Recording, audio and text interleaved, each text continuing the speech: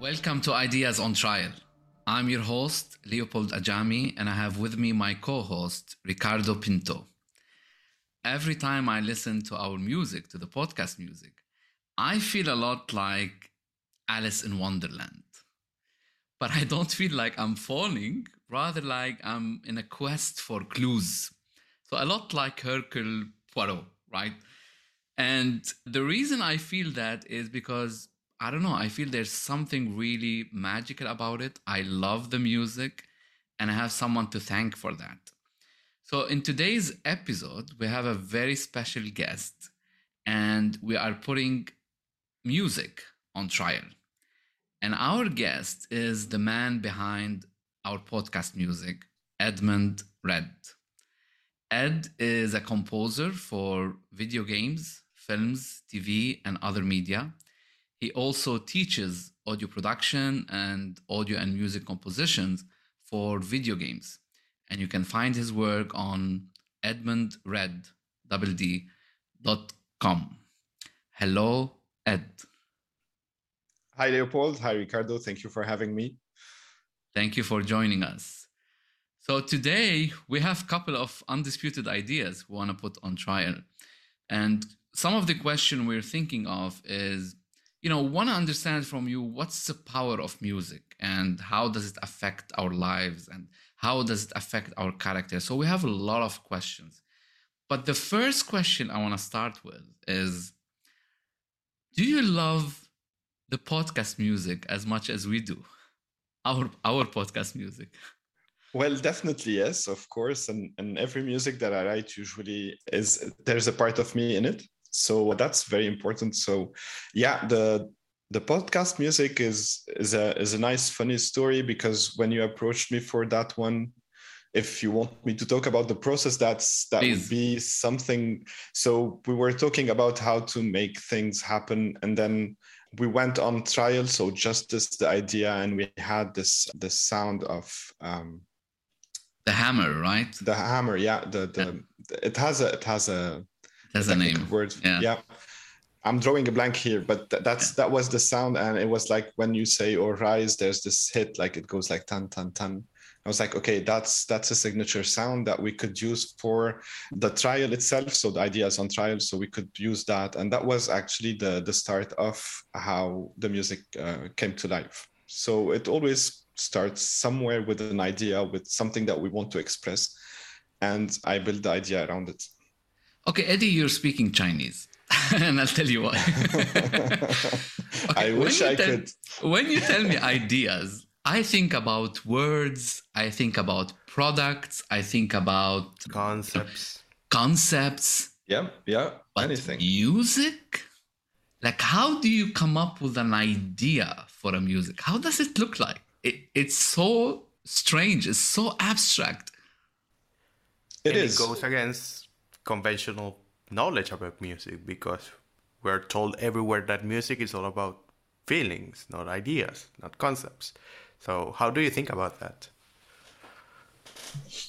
Well, that's an interesting approach, that music is feelings. Well, I suppose if you take the other side of the coin, so when you're the one creating the music, not the one receiving the music, well, you have to express an idea, right? And then you as a listener, you'd listen to it, and then it will trigger some feelings. Now, is it the feelings that I wanted to express or not? That's a different story. But as a composer, it's my role to put ideas, whether concepts, whether colors, whether taste, whether feelings, anything, any idea, into music. I mean, if you listen to, I won't start naming composers and stuff, but when you go for let's say, well, I don't know if it's appropriate right now to talk about that, but if you talk about Russian... of course it's appropriate. Of course. But I mean, the communist anthem and stuff like that, well, those are political music, it carries an idea. And now the feeling is different. The answer, the response of the listener is probably something different, but the idea behind that music is to carry a message. So music and lyrics, and as any way of expression, like words, they are here to express an idea. And if you can articulate clearly what you have in mind with words, well, you could do it with music as well. Yeah. Before I step back and ask you a question there, I just want to make a disclaimer that we are against the idea of banning Russian literature or Russian music or any kind of that because of what's happening. Yeah, like that's something ridiculous, we find. So having said that, I mean, again, I want to push back this idea because just to clarify one thing, just about Russian thing. Yeah, I'm probably against that as well, but I'm against also the war that is happening. So just to be clear on that. Same here. So, sure. Yeah. Okay, so let me clarify my question. When I think of ideas on trial, right? Like, to me, in my mind, the concept is, okay, we are in court and we're judging. So in court, you judge people, you punish or reward people. There's the concept of justice. But we're turning that, we're judging ideas. Okay, so I can imagine that there's all these concepts around it, the judge, the defender, all rise. Let's put ideas on trial, right? So the conceptual framework there is kind of easy, right? Like it's not easy, but you can conceive it. But how do you do that with music? Like, do you think about the surrounding? Do you think about what's the sound? Do you imagine what would be the sound of the court? Or like, how do you do that? Yeah, definitely. There are a few things to take in consideration. Is basically the end goal of the music you're writing. So if you're writing music just for the sake of writing music, that's one thing. If you're writing music to support a movie or a picture or a game, that's another thing, because you have like visual indication on screen of what's happening, or maybe the underlining thing that are happening that might not show on screen. So that's the second part. And the third part is like when you do music, and that's called sonic branding. So when you try to find the sound of a brand. So there are different approaches, of course, and each has its own probably process or way of approaching things.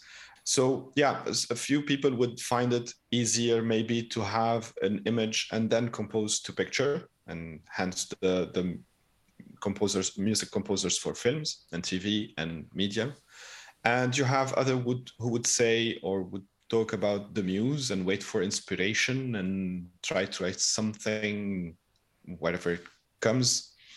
And then you have the branding, where it becomes a bit more complex, because it's like you have to go for an abstraction of an idea. So if you're doing an airplane, maybe commercial or branding for an airplane brand, you'd have to think about, okay, what's the sound of the cabin? What's the sound of the airport? What's the sound? I mean, even if you listen to one of probably the most expressive branding, sonic branding, is there's a lot of example in that, but you could take, for example, let's say the Mac. When you turn on a Mac computer, there's this chime. Well, it's in C major. It's like a positive chord, and it welcomes you into the Mac. That's as simple as that. Whereby you can go for, let's say, a McDonald's, where you have "I'm loving it," the jingle. So that's the happy place. That's where you want to spend some time. So it's like, it depends really on the product. So there's a lot of abstraction when it comes to sonic branding as well. So you're talking about the end result. And I know it's so hard. So when we're talking about music, the range is so large, right? Yep. But I want to focus the discussion on what you're doing now, which is more into trailer music and video games, right? Yes. Yeah. So it's music without lyrics. So we're not talking about songs, even though we might touch a little bit on it. And I know, like, I'm a fan of soundtrack as well. And I remember we talked about that a lot before. So I guess my question is, when you talk about the end result, is the end result an injection of a specific kind of emotion? Like, that's how you think about it? and that emotion is beyond like happy or sad. And I'll give you an example, right? Like one of the reasons why I love soundtracks, whether I'm watching the movie or not, is because the composer makes me imagine the progression of events, right? And I go through this roller coaster of emotions. So it's not just one emotion. It's not. And it's so hard. Like, how do you think about that? How do you think about emotions when you're composing? Again, so just to make the clarification between the trailer music and the soundtrack, because these are two different worlds, I'd say. But to answer, yeah, whenever we're writing music or whenever I'm writing music, I'm looking into telling a story. So yes, there's definitely, it's not just emotions. So it's not happy or sad, and it's not major and minor chords only. So that's beyond those two small things. It's a bit more complex than that. I want you as a listener to engage with the music and feel that I'm taking you from point A to point F, going through B, C, D, E, for example. So for trailer music, it's simpler because we're not scoring to picture. So we have a set structure for that.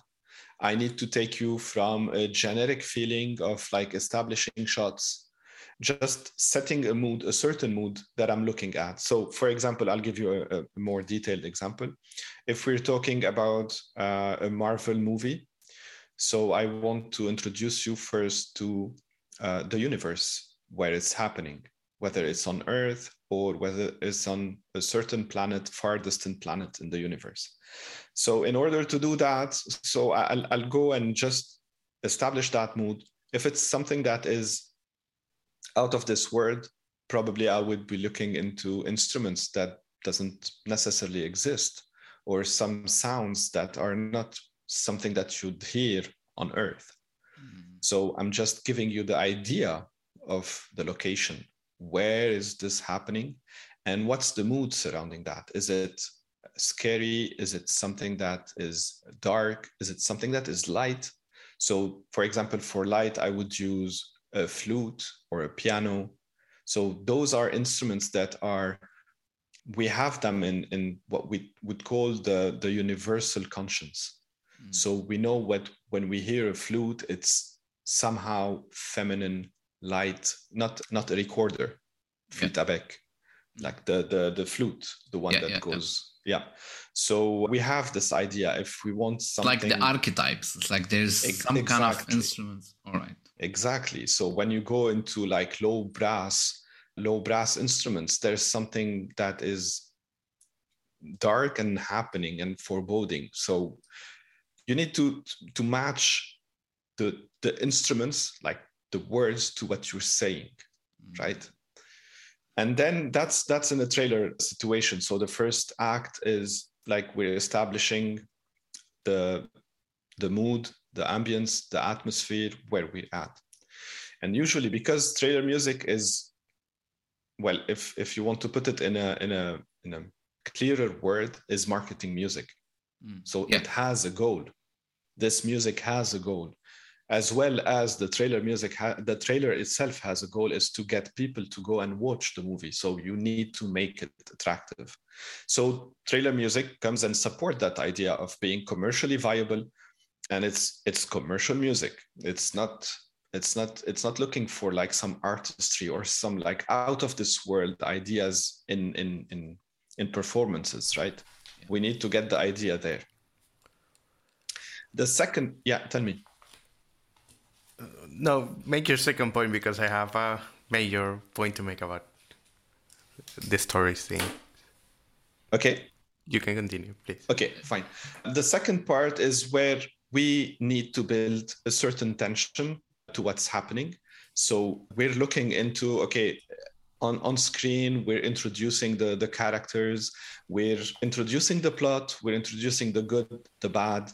So there is a format to it. So here the music should be tensed. And usually to use this, to have this tense feeling, we go for repetition. So that's something that we could use in music. So repetitive sounds, something that is consistently there. So it could be a bass line, it could be an ostinato string, which is a pattern that is repeated over and over and over and over. So when you do there's that, a whole science behind this. Definitely. And that's only the music. You still have the sound design that comes with that to support everything that you're doing. But basically, use ostinatos at this moment is basically what you want to do most. So that's your second act. And then you have the third act, which on screen is basically what is happening all over the place. So that you have the fast cuts, you have like the cuts that last at just a second or two max. So there's a lot of action happening, and you have to go into the full like meat and fat of the music. So you put all your instruments, all your percussion, everything is happening at this moment, but you have to have a cliffhanger at the end of it. So you need to take it, rise it, go to a climax. And when you reach the climax, just cut it. And you leave your audience going like, what happened? So it's like the elements of a story. And I would say it's a lot like writing a series story than writing just one novel, specifically with the cliffhanger. Now you're leaving them waiting for the second episode. Exactly. I love that. And maybe what's tricky about it is that sometimes it shouldn't feel easy for the audience. Not at every moment. Because I really like the analogies of stories. And more than an analogy, I think it's a truth. Because you're establishing some clues that the audience, the listener, has to discover, has to pay attention to in order to reach that climax. So, for example, I was telling Leopold that one of my favorite composers is perhaps the father of all soundtrack music, Richard Wagner. And yeah. And it took me time to like Wagner. I didn't fall in love with him from my first listening. Neither from the second. It took me so much time paying attention to his music, trying to memorize something because there isn't much melody there, and reading the libretto. And there is a value once you can put everything together. And that is true also of soundtrack music, of every kind of orchestral big music. Right. But, yes, you want to make a point? No. I'm saying, okay. Yeah, that's correct. Yeah. But I feel that that's not the case anymore, especially with popular music. Because it's composed in such a way that the audience has to get it quickly in 5 seconds, because that's how much they retain. So do you think that's a truthful appreciation of modern pop music, contemporary pop music? And what do you think is that? That's a bit more complex. It's true that Wagner was probably and is the father of soundtrack music with his operas and his arrangements and stuff like that. And I suppose that many of the composers that came afterward, like Korngold and all those composers in the 1920s and 30s, 40s, 50s, were largely inspired by Wagner, by the work of Wagner. And today's John Williams, for example, is largely inspired by Korngold. So there's this continuation of things that we learned back in the 1890s or something. So that was the time where Wagner was doing his operas and stuff like that. There's a lot of things that we learn. Now, when we go into pop music, it's like, well, to me, it's like the difference between writing a novel and a blog. That's a very good analogy. If you go like, the blog is, we've learned a lot, we've read a lot, we've researched a lot, but we need to put it in a format that probably cater for today's need. But that doesn't mean that you have to write the blog just to write anything. So you could have a well-written blog, but adapted to a format that is, let's say, a bit more contemporary, put it this way. But it doesn't mean that you have to write rubbish in your blog spots, right? Blog post. So and with the advance, well, there's something, and I understand this. I wouldn't say that classical music is on a higher level than pop music, or it's like for the elite. It's not. Classical music is for some whoever wants to enjoy music. So I don't like this thing where we put classical music on a pedestal and say, yeah, the other music is bullshit, right? So, yeah, go ahead. No, I want to say something about that because, I mean, on the one hand, it requires more work just from the length of it, right? And you are composing for an orchestra. But on the other, that doesn't mean, I mean, classical music was the popular music in the 19th century, right? Exactly. And people went to the opera houses and to the symphonies. But yeah, just to give you an example, that Mozart, back in his time, the music he was writing was popular music. If you take the Enchanted Flute, for example, well, that was like popular music. And people used to go to the opera, and there were no seatings in the opera. They were just hanging out in the operas. It wasn't like you have to dress up to go to an opera house and sit. And they were rooting. Exactly. So that shows you that things evolve. And yeah, it's true that we don't write with pen and paper, although some of composers still do that. But we have tools today that with just a mouse click, you can do music. Well, is that bad per se? Well, no, that's technology.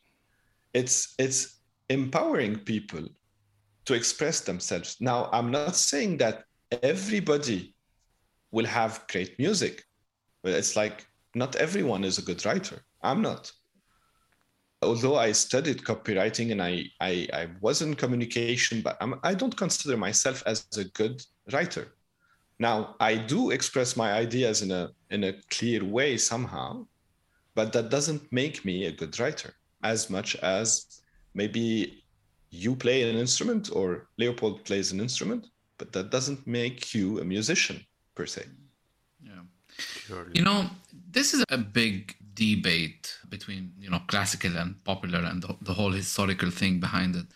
Yeah. But I feel that, let me put it this way, some music is written for your ears and others for your skin. But can you elaborate on that? Of course. So I'll give you an example. Yeah. So one of my favorite composer of all time, as you probably know, is Ennio Morricone. Right? And when I listen to Ennio, I don't listen to him. I feel him in my skin. I was just telling Ricardo, I have a very specific spot where I feel his music, and it's the upper part of my spine. And every time I listen to him, this is where he hits me, right? I guess the point is, it's not a historical issue, the value of classical music versus popular. It's about the emotions and the elevation that it gives you. So there's an emotional part, but there's a spiritual part that classical music gives you, right? And I think that's the value of it. When I listen to Mozart or Ennio or any one of these giants, it's not just that I feel it. I'm invited to a world where I can experience something very specific, something that I want to experience. You see that?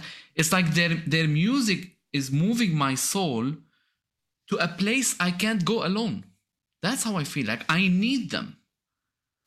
So I don't know if you experience that or if you feel that when you're writing your music. Well, that's extremely extremely personal, but yeah, when I get goosebumps, I know that I'm done with the music. I was asking Ricardo about that. Like, how do you judge that you're done with that? Like, I don't know. Yeah, how can you I tell? get to this. I'm like, that's it. It doesn't need anything else. It's well, that's personal. I probably never. Well, just my wife knows that because she knows how down I can go when I write music, and I usually storm out of the studio. And I'm like, I can't write. I'm a shit composer. I doesn't work. And then she tells me, go back and figure it out. And then I have to go back to my studio, close the door, and try to find it out. And 2 hours, 3 hours later, I'm like, yeah, got it. So that's how it works for me. But to go back to your point, I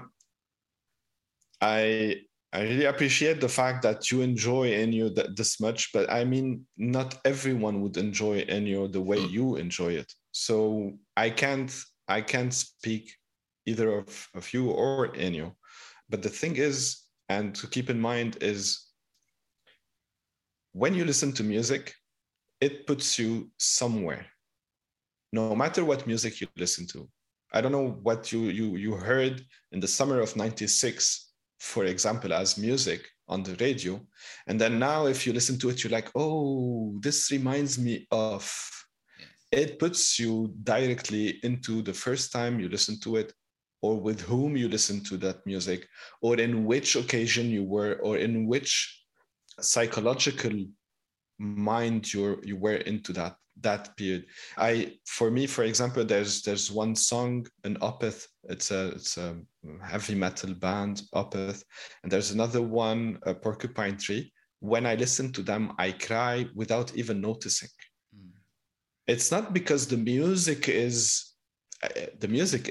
amazing. It's not. There's an association with something. But there is an association to a certain period of life, of my life, where I was struggling with that. And that music was here as a support. I was listening to that on repeat. And then when I listened back to it, it automatically threw me in that period of time. Okay. So, I want to ask you a question here. Yep. Do you think, because I'm thinking now about the role of music in the culture and in character development, do you think you can reverse engineer the process of association? So, for example, if I'm born listening to, you brought Britney Spears last time, Ricardo, so I'm gonna bring Britney Spears. If I'm listening to Britney Spears, and that's all what I listen to, is there how can you educate me on different genre or classical music? Because I still believe there's a real value from classical music. And I'm not saying that you have to listen to it every day, but there's something there that I'm trying to articulate. There's something important spiritually for you. I can't imagine life without such music. And I know that maybe not all people feel this way, but how can you teach someone, I guess that's my question, to appreciate such music, whether glorious soundtracks or classical music? Or that's a tough one, to be honest. I know, and I'm grappling with that as well. So let's grapple together. yeah. What I'm looking at, actually, okay, I'll try to divide this into several parts just to make sense of what's happening. So, well, if you didn't get the educational part when you were young, can you reverse it when you're adult? That's one part. Yeah. And the other part is, if you don't like this kind of music, can I make you like it? No, it's not about that. If you don't appreciate, for example, classical music, is there a way to teach you? Sorry? Yeah, but why don't you appreciate it? Is it because you don't like it? No, because of association. Let's say I've never listened to it in my childhood, so I don't have the association that you're talking about. Therefore, I don't connect with it. Right. That's my question. Let's put that as an example with food. Yeah. If I tell you that's a Japanese fish, you never ate fish in your life, that's a Japanese fish, would you taste it? Well, some people will. Some people won't as a starter. Some people, the ones who tasted it, some would like it, some won't. So, there's a lot of variables in that. So we can't really trace it back to something that is a definite answer for that. I just want to point out that that is a really helpful analogy, because I guess the difference that Leopold was trying to establish with some music is for the hearing, other for the skin, is that some music aims at capturing a moment, a specific feeling, for example, or a situation, a memory you have. Another type of music tries to recreate an experience. And both are valid and both are necessary. And if you think about food, so I don't remember what you mentioned, Japanese fish. Imagine, I haven't tasted it, but if I cook it in a rush and I tell you, oh, come on, taste this, I will probably won't have a pleasant experience, right? But if I go to the restaurant and I go through the whole process and the etiquette, and I have a memorable experience around that, I have taken the time to, I'm not habituated to it yet. It's not part of my character, of who I am. But now I have taken the time, and I know that it's probably worth it. And that's, I think, the first question that anyone can ask themselves. Should I listen to new music? Yeah. Why? That makes sense, and that's totally true. You have to take time to listen to new music and to understand what's happening with you. It's not something that will hit you. Well, it might hit you if you're watching a movie and then you listen to a music and you hear that music and you're like, oh, I like that, and you go and look it up. Usually, most of the time, film music is there to support. Now, if I tell you to hum one of the Marvel's theme or music that is happening in their movies, you probably won't be able to. If I tell you what's the Hulk theme or whatever, but if I tell you what's the Star Wars theme, well, you'll go and sing it out loud, right? So that's a different thing as well. As you said, there is some music that is here to support. There are other music that are here to recreate a feeling. And we as humans, most of the time, are attracted by melody. So if you can hum it, if you can sing it, it's like this is why songs are more popular than music, because you can put words and then the melody would fall under those words and you can hum it. Yeah, and there is something cognitive about that. Exactly. It's the concrete identity you can retain. Exactly. For example, like a passage from a poem or a specific scene from a novel you read. Exactly. So that makes it easier for you to memorize songs rather than music. So in order to understand music, you'll have to give it some time. You have to give the experience. Then now, from a composer perspective, when I listen to music, I don't just listen to music. To start with, I barely have time during the day to listen to music because I'm working writing music. So I can't put music while I'm working. It doesn't work. But whenever I'm listening to music, it's always analyzing the music.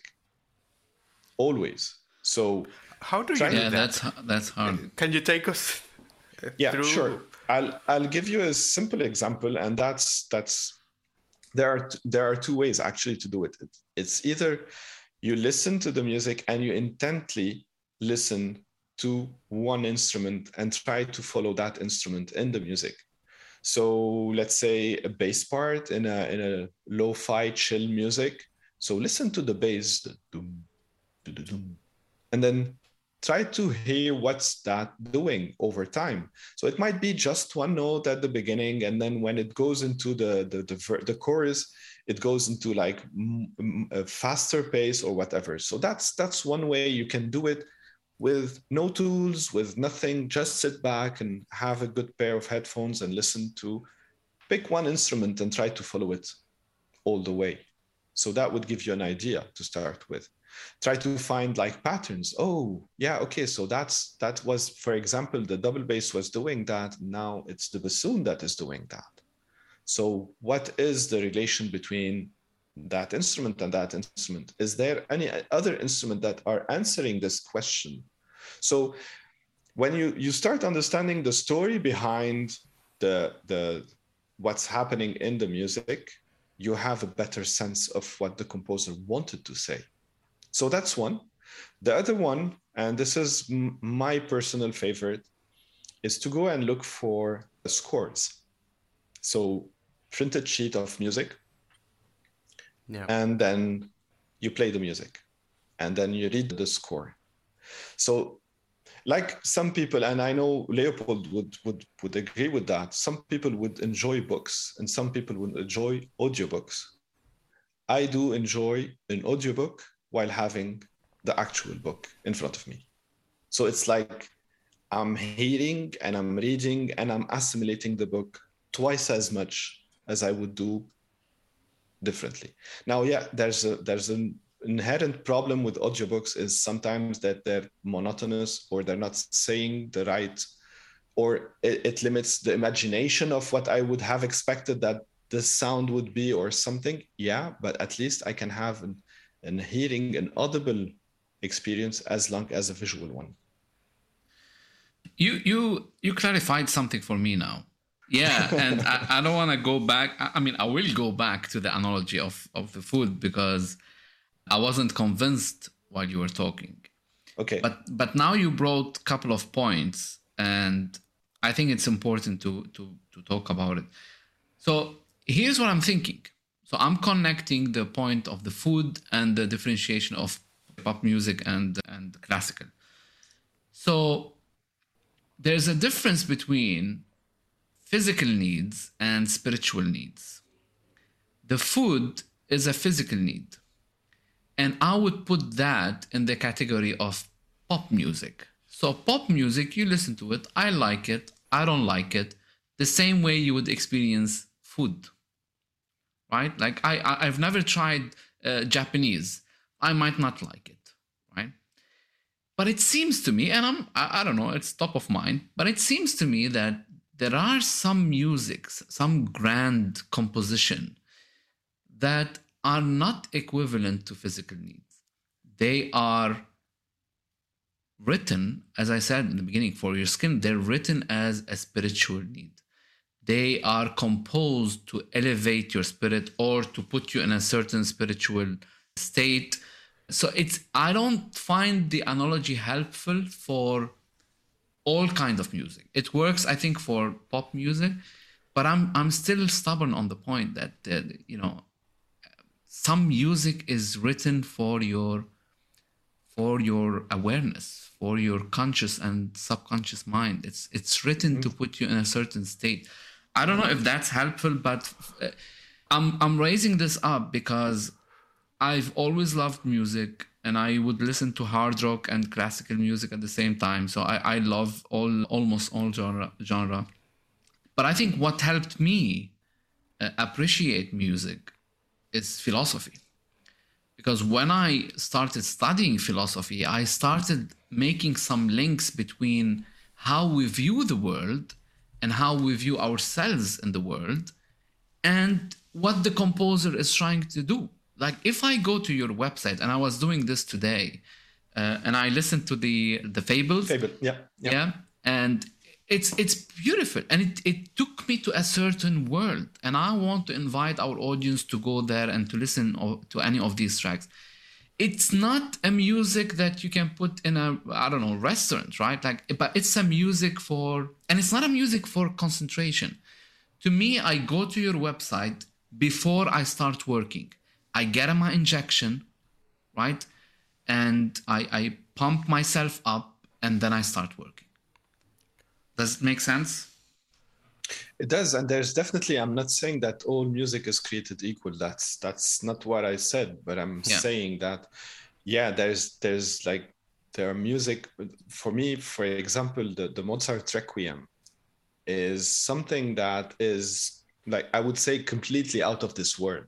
Like, if you haven't heard that, please do so. I urge you. And that's the least you can do for humanity, is to go and listen and listen to the Mozart Requiem. I mean, it's beyond imaginable what that kind of music is. I don't know if he was, I don't know what was the, and you look at the Requiem and you look at the Enchanted Flute and you're like, wait, how come? And that's why, Eddie, you have philosophers, for example, like Nietzsche, would say without music, life would be a mistake. Or just now, Ricardo read something from Victor Hugo, if you can bring it up. Like, it's not random, right? Like, without such music, I think life would be a mistake. Like, I don't want to live in a world without such music. Yeah. You want to read that, Ricardo? And sure. I want to ask you a personal question after that. Yeah. Go ahead. But I want to challenge you first. So the quote by Hugo is, quote, "Music expresses that which cannot be said and on which it is impossible to be silent," unquote. Which is beautiful. So I'm not bought into the distinction between the physical and the spiritual, because I think both are physical and both are spiritual. Yeah, they are both, but I think there's a primary focus. To certain levels. I would put it as one is metaphysical. Yeah. Mozart's the classical, Requiem is metaphysical, right? Yeah. You could argue that Ennio's music has metaphysical themes also. Absolutely. And other type of music is more situational. It captures some moments. For example, in my case, my metaphysical music is Wagner, Tristan and Isolde. But I also love Motown music, for example. And Motown music is playful, it's joyful. And I have moments for those, but it depends on what I want, what kind of word I want to access at the precise moment. Yeah, and I totally agree. And that's why I didn't feel that the analogy is accurate for me to distinguish it in my mind. Definitely, I'm not saying that music is for your. I don't want to go into the metaphorical and stuff like that, but just to keep in mind that there's the receiver end and there's the maker end. Yeah. So it depends. So again, the analogy wasn't perfect as such, but you need to understand there's the way I perceive music versus the way I listen to music as a listener with no knowledge of music whatsoever. So in my mind, I can analyze what's happening. For example, even if I'm listening to a Sia song, a Billie Eilish song, or a Mozart song, I can go and say, okay, what did this, for example, if you take, I think it was Hans Zimmer in Inception, maybe, or something. He took Edith Piaf, Non, Rien de Rien, the music. He slowed it down, took an octave, took it to an octave below, reverse it, and make that wow sound. So that, for example, is genius, right? But Mozart back then wouldn't have those tools in order to create such things. So I feel that, and I always question myself, what would Mozart do, or what Mozart have done if he had what we have today? Would that, for example, make him less a genius than what he is, or more of a genius? And if he had AI, maybe. Exactly. So all those questions, you can't compare. Like, okay, fine, you don't like, going back to that analogy, and I hope it's the last time, but was the fish made by an amazing chef less remarkable because you didn't like it? Of course not, yeah. So always keep that in mind and question yourself that, okay, now Mozart genius, that's a different story. If we want, we could talk about that. But the idea is, keep in mind, we are living in a world where we have access to almost everything at the fingertip that used to take us ages to get back then. And I'm talking like 20 years ago. Yeah. We couldn't have access to a studio, a musical studio, without paying thousands and thousands of dollars. And now a couple of hundreds, and you get a fully functional studio that is beyond what you could have had 10 years ago. Yeah. I remember once you shared with me a story that really touched me, and I want you to share it with our audience if you're willing. And it's the story of, so I remember that one time you shared with me that you wrote to Gabriel Yared and you were young, right? So can you talk a little bit about that and what you learned? And the reason why I'm asking this is because I know there are some people who are listening to us who are into music and all that. And I have to say that I've witnessed how much consistent you are, at least when you were in Dubai. Now you're in Canada, but I witnessed how consistent you were in developing your skills and in studying and in trying and in failing and in succeeding. And it's, for me, beyond music, that's an exemplar of productivity and purposefulness. So I celebrate that, but I want you to tell us about Gabriel Yared. What happened? Okay, so just a heads up, I love Gabriel Yared. I have nothing against the guy, and he's amazing. He's an amazing composer. Who is he? Okay, he's a French composer from Lebanese origins. He's behind few scores, notable scores, one of which is The English Patient. He won an Oscar for that, and he's currently... The Notebook? Isn't he behind The Notebook? I don't remember all of his scores, but he started back then in the 80s with French New Wave cinema. I forgot the director's name. He's a self-taught composer. So in a nutshell... City of Angels. City of Angels, that's right. That's one of the scores, for example, that made me wanted to get in touch with such a person. So I researched about the guy, and I knew, well, you could... That was like, 20 years ago, right? If not more. Whoa. Do I have to mention that? No,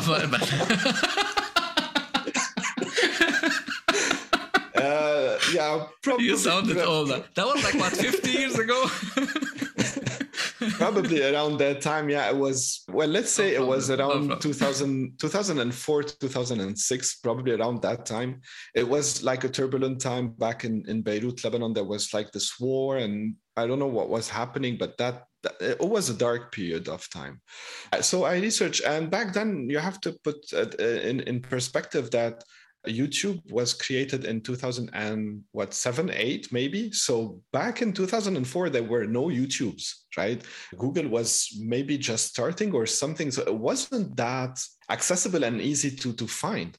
Yeah. So I could actually find his physical address in Paris, France. So I was looking into some yellow pages back then and stuff like that. So I could find his physical address.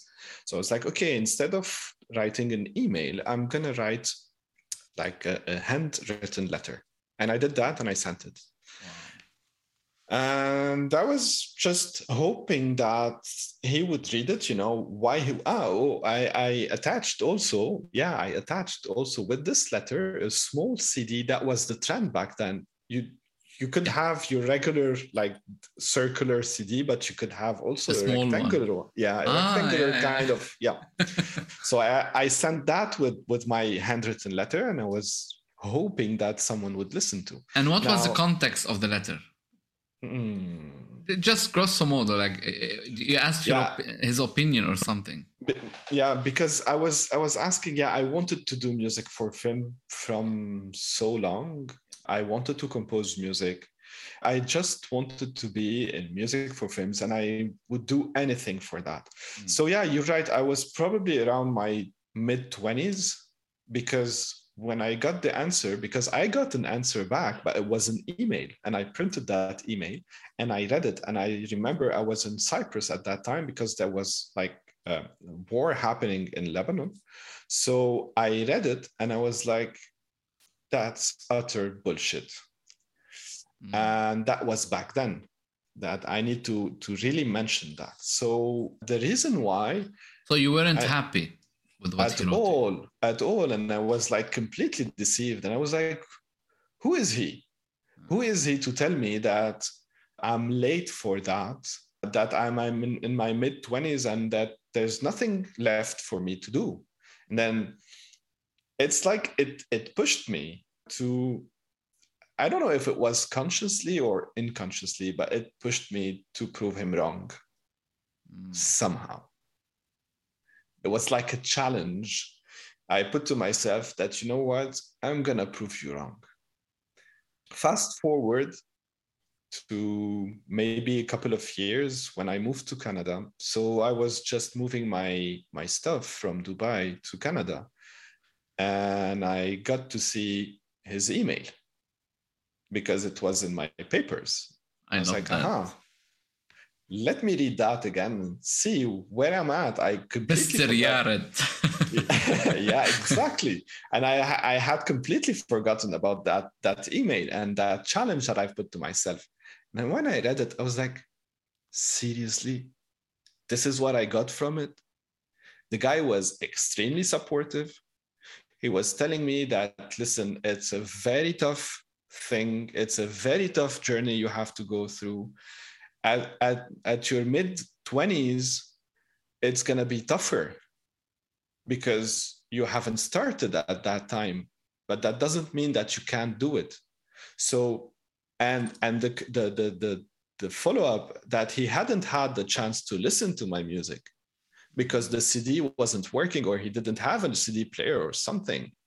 But anyways, if I wanted to carry on with music, know that it's a very extremely hard journey. And I was like, how did I come up with that challenge?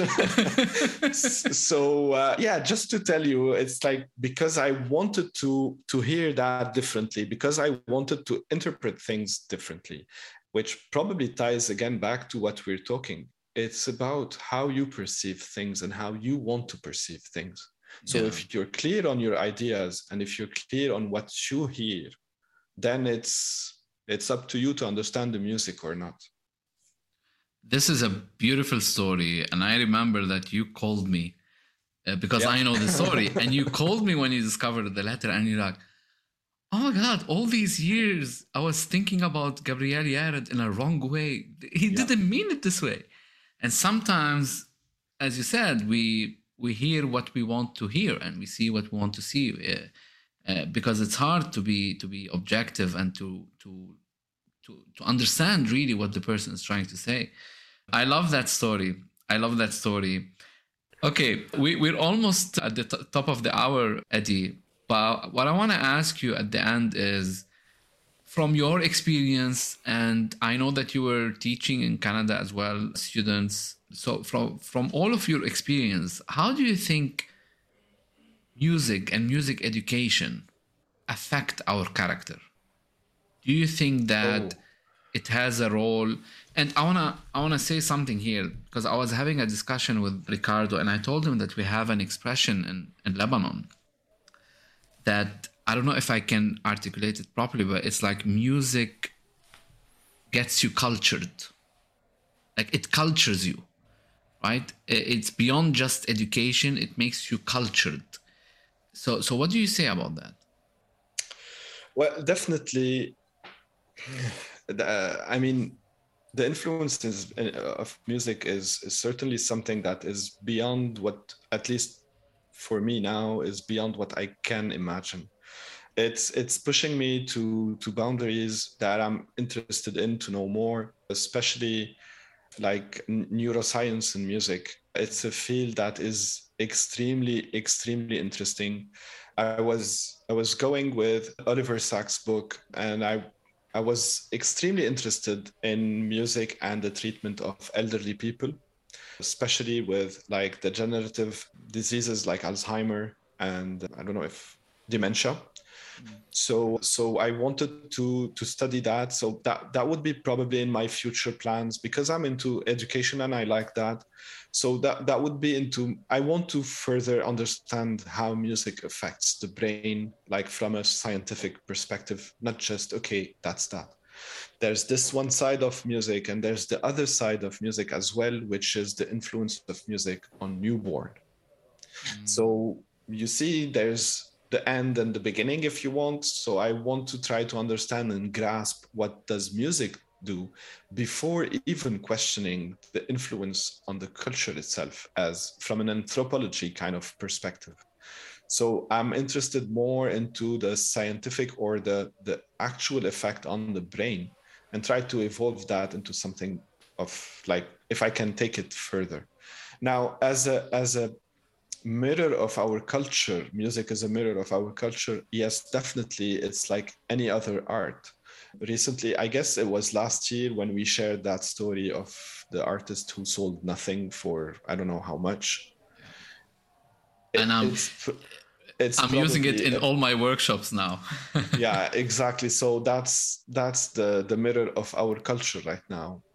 Just for our audience to know, Eddie shared with me, actually your wife shared with me, his name is Salvatore Garo or something like that, and he sculpted nothing, and and he sold it, right?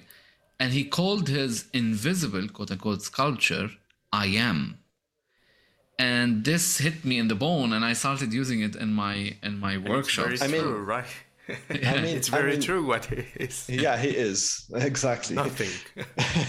So yeah, that's I mean, I'm not saying that our culture is nothing, like that's culture, but yeah, there's a big chunk of art that is trying to destroy the human existence of our culture.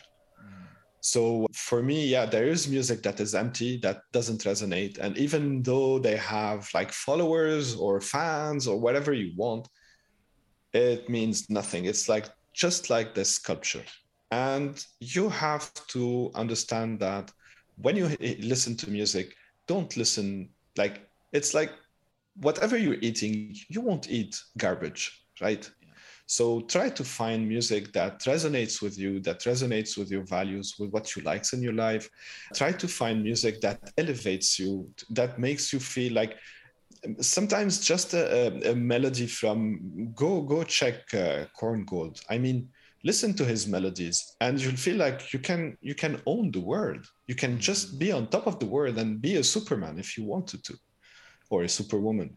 So just listen to this kind of music and look for those elevation when you listen to. It's nice to have like, again, I have nothing against Britney Spears or any other artist by any means. It's nice to have the Motown from time to time if you like to. I love blues. That's something I really like. But I mean, yeah, it's nagging all the time. And it's like, no, it's not my life, but I like the music. So there's no, I listen to, well, lately to lo-fi chill music and chill pop and like those kind of new trends, just because I'm curious to know what's happening. I have nothing against any style of music or any genre, like literally. Even sometimes, even if I find EDM or electronic music a bit too much repetitive with no interest whatsoever, but that's the goal. They want to put you in a trance. So it's all about listening, understanding, and with no, how do you call it? Préjugé, with no prejudgment. Listen to any kind of music and try to form your own judgment. I love that. That's a beautiful message, Eddie. Thank you for that. And I want to thank you also for, or actually celebrate your mission, even if it's your future mission of understanding the brain of children or of the elderly. That's a beautiful mission. And, whenever you start your journey on it, we would love to help you in any way. Definitely. So, thank you so much for your time. We really enjoyed the conversation and we hope to do it again soon. Yeah, hopefully. Thank you for having me. Thank you so much. Thank you for listening to Ideas on Trial. We're going to put the links of Edmond website in our show note. You can also check his social media, Edmond Red, Twitter, Instagram, and I guess everywhere. Thank you for listening to Ideas on Trial.